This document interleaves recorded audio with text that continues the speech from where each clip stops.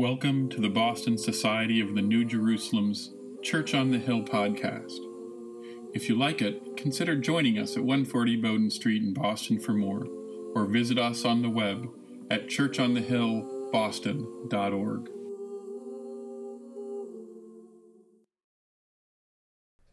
Good morning.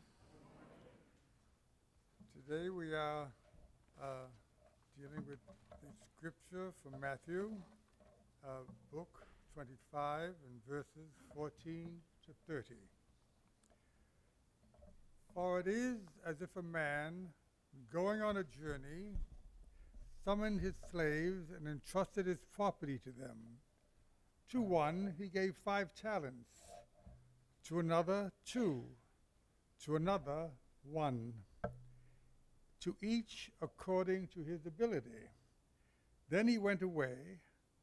The one who had received the 5 talents went off at once and traded with them and made 5 more talents. In the same way, the one who had the 2 talents made 2 more talents. But the one who had received the 1 talent went off and dug a hole in the ground and hid his master's money. After a long time, the master of these slaves came and settled accounts with them. Then the one who had received the 5 talents came forward, bringing 5 more talents, saying, Master, you handed over to me 5 talents. See, I have made 5 more talents. His master said to him, Well done, good and trustworthy slave. You have been trustworthy in a few things. I will put you in charge of many things. Enter into the joy of your master. And the one with 2 talents also came forward, saying, Master, you handed over to me 2 talents. See, I have made 2 more talents. His master said to him, Well done, good and trustworthy slave. You have been trustworthy in a few things. I will put you in charge of many things. Enter into the joy of your master.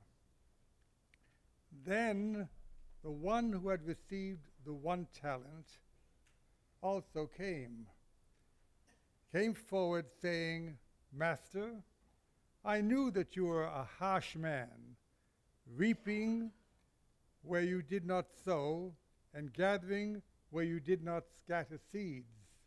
So I was afraid, and I went and I hid your talent in the ground.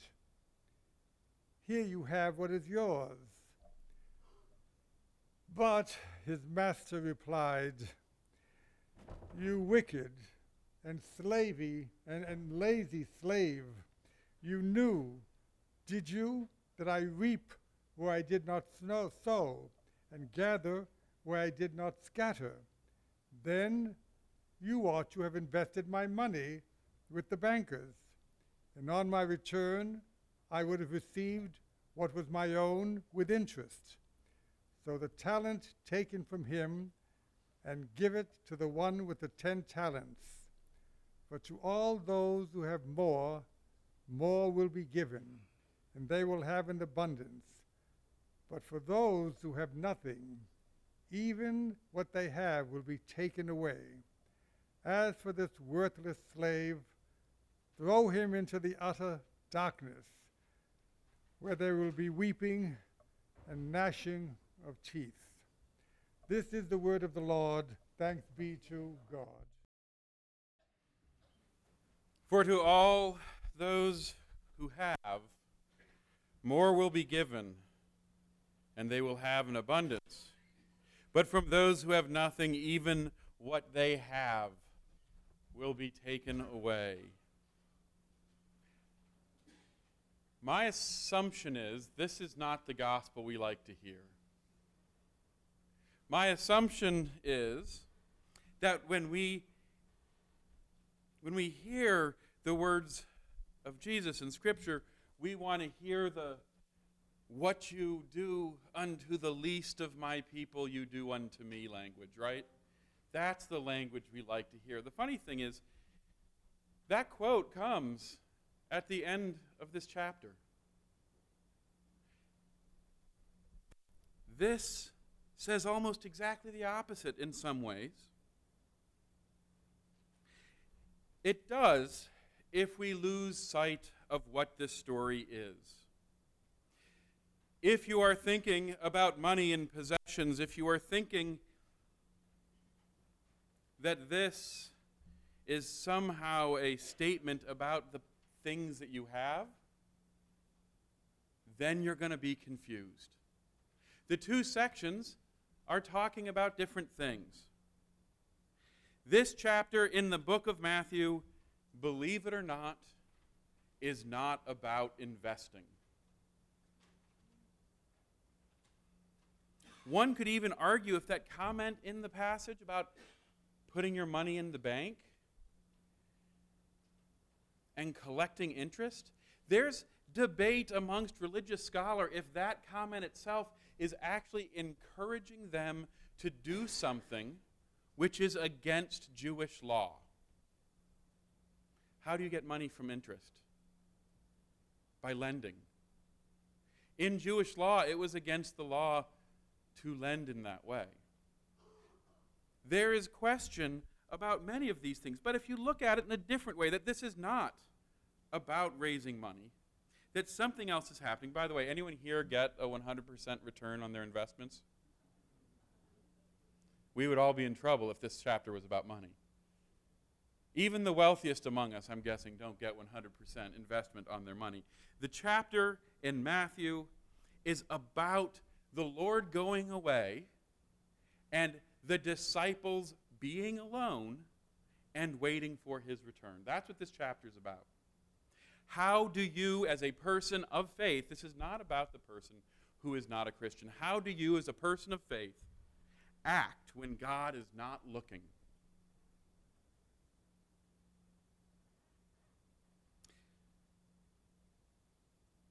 The chapter ends with that statement of compassion about how we treat other people.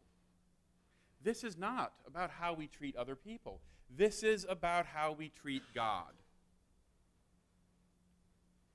Our story today is in the middle of the chapter. The first one, anyone remember what we talked about last week? Think it's stuck. Do you remember what we talked about last week? Justice, the return of God who has oil in their lamps. This one isn't, are you paying attention? This one is, what did you do? It's easy for us to get confused about money. After all, it uses the word talent. And I thought to myself, if I'm going to start talking about money, I should understand how much a talent is. And you want to know something? No one has a clue in this passage what a talent is worth. A talent was 75 pounds of gold in Hebrew law. It's a lot. It'd be something like 1 point something million in modern currency. But they say specifically a talent in this situation, no one knows exactly what it was at that time because they were using Roman money, and Roman money did not have talents. Needless to say, this is enough money that you would be set for life. But it's not about money. These people are not asked to live off of this. They do not take their wages from this. What we know is that this story, God is the master who is leaving, and he is leaving his disciples something in trust. When the Lord leaves, does he leave a checkbook to his disciples? Anyone read that in Scripture? I'm guessing not. Depending on your concept of eschatology, that's a big word. Depending on your concept of what it means for the Lord to return, do you think he's going to come and ask you for your bank account numbers? Does God need your money? No.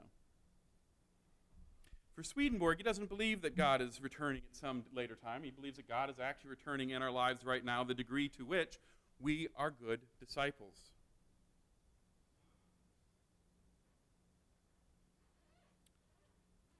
The people in this story do not symbolize, and their money does not symbolize what we oftentimes think. The people in this story actually symbolize not whether or not one of you is better than the other. It symbolizes your choices, whether or not an aspect of what you are willing to love. Is there an aspect in the way you love that is better than another? The money is the power of love.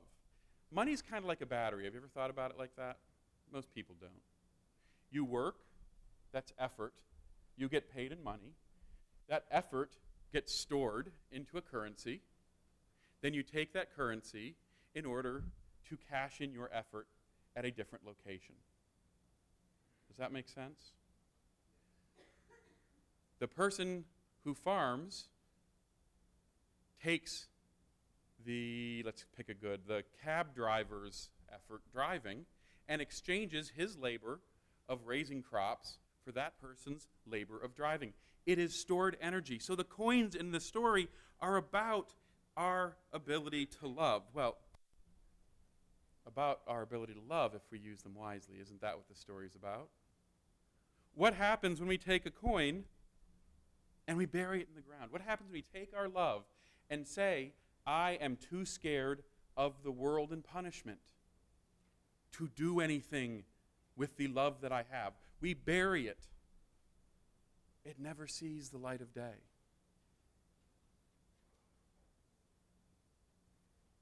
If we have a little bit of love, and again, we don't have to have a great amount, but even the person who had 2 talents went out in the world, and they say engaged in trade. They loved, and through their loving, they receive love, and they double. The person with 5 does the same thing, doubles their love. And what Swedenborg says about this is it's a statement about exactly how we love.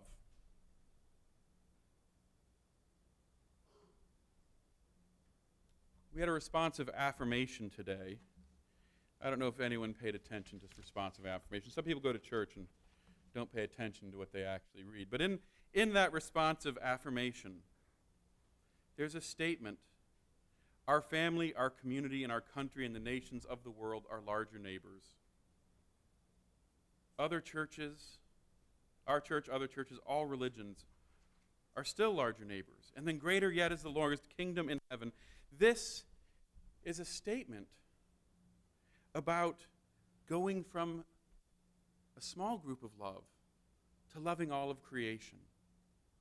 Now, I'm not going to attack married people here, but you might think it. It is easy to love your spouse. Ideally, your spouse and you engage in a relationship because you have mutual interests. As you go through that relationship over time, what happens? You develop roles within the relationship.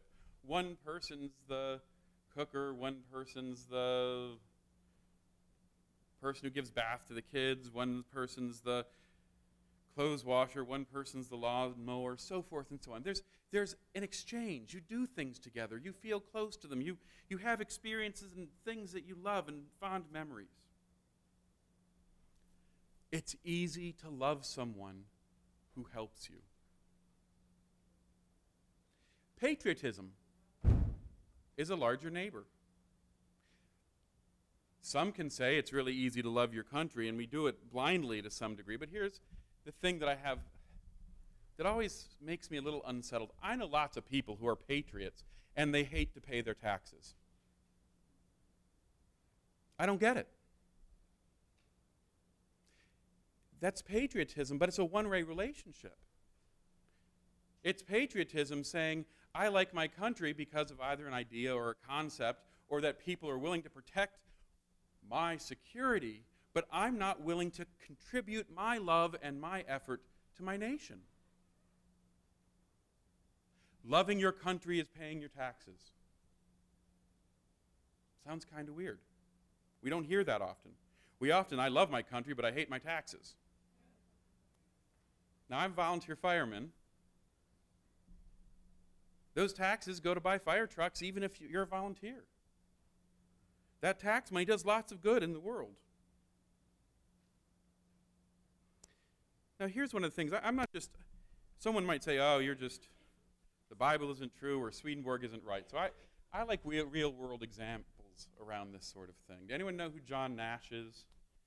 Anybody who watched movies a few years ago would know who John Nash is. Anyone who likes economics would really know who John Nash is because he changed economics.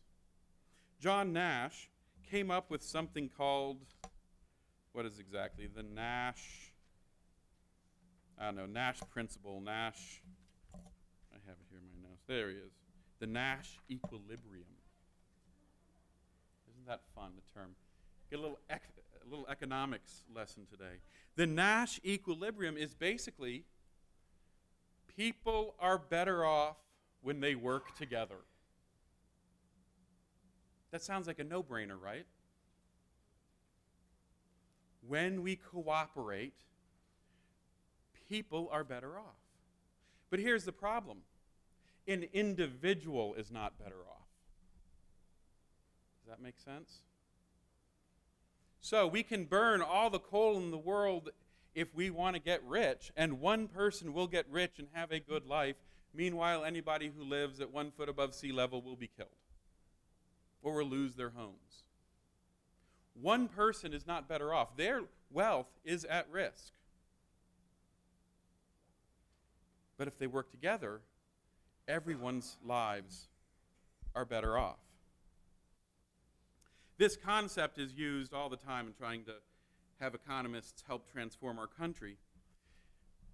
This is a real world example of if we can actually love our enemy, if we can love the person who is not our family member, who is not our countryman, but love the person who would do us harm, all of creation would be better. But we don't like helping our enemies. What would it mean for us to have a Department of Peace and Unity versus a Department of War and Defense? What would it mean for us to ask the question, what would it mean for us to support North Korea versus stop North Korea? What would it mean to say we can be the best in the world by acknowledging that the best is about being a servant and not about being wealthier? Our country currently defines the concept of best by gross national product, by economic influence, by so many other things. What if it defined best by saying we are the most willing to help and love one another? Now, it's easy to pick on the country. What would it mean for your lives if you lived that way? Maybe some of us do.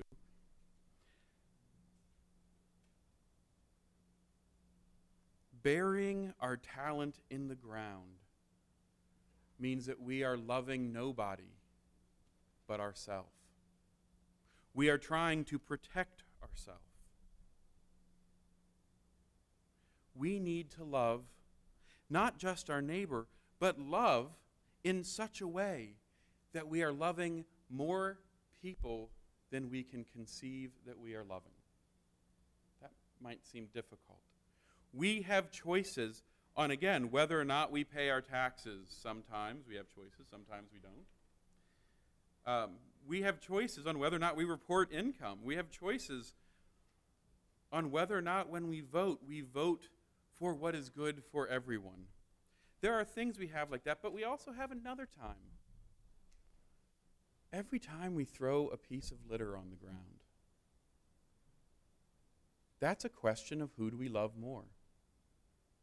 Every time we make our choice, and as a church we're trying to stop this, of using disposable eating. 500,000 straws a day are thrown away?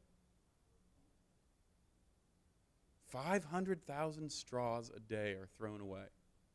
That's a lot of straws. Maybe a decision to love our earth isn't to stop using straws.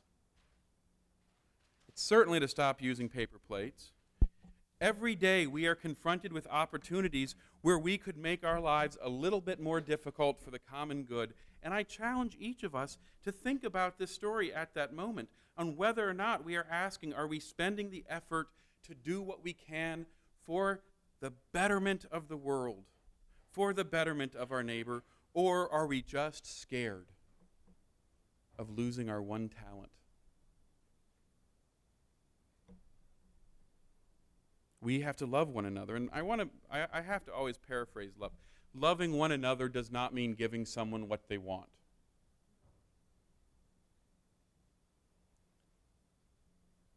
Swedenborg's very clear when he talks about the nature of loving the neighbor. Loving the neighbor is loving the good that is in the neighbor. A person who goes around hurting people, who asks not to go to jail, it is not loving to let them free, because they will continue to hurt other people and have spiritual detriment over themselves. To love means we have to love the good and foster the good in each one of us. It means when we look at issues in our daily life over whether or not to buy a new car or a used car, whether or not to jaywalk, whether or not to eat off of styrofoam plates, lots of things. We have to be looking for the good in what we are doing, looking towards the good in the neighbor, and not just simply asking what is convenient, easy, or simple. The Lord on the cross said, "Forgive them, they know not what they do." He sought, and that's a very simple act of loving our neighbor, to forgive them, not that their action was right, but to see that there is still good that can come from them, to help transform them. Good is in all people. Seek something in your enemy of value and goodness, whether it is Trump you hate, Hillary you hate, Bernie Sanders you hate. Whoever it is that you spend your time hating, realize there is good in them. There is good in the person that you think that there is none. If you are incapable of finding good and value in another person, it is because your talent is in the ground. Seek to understand their fear, their hope. Make that person into a person. It's a tall order. It's hard. But finding God, love, and goodness in our neighbor is the entrance into joy. Amen. Thank you for listening to the Boston Society of the New Jerusalem's Church on the Hill podcast. If you liked what you hear, consider joining us at 140 Bowden Street, Boston, for more, or visit us on the web at churchonthehillboston.org.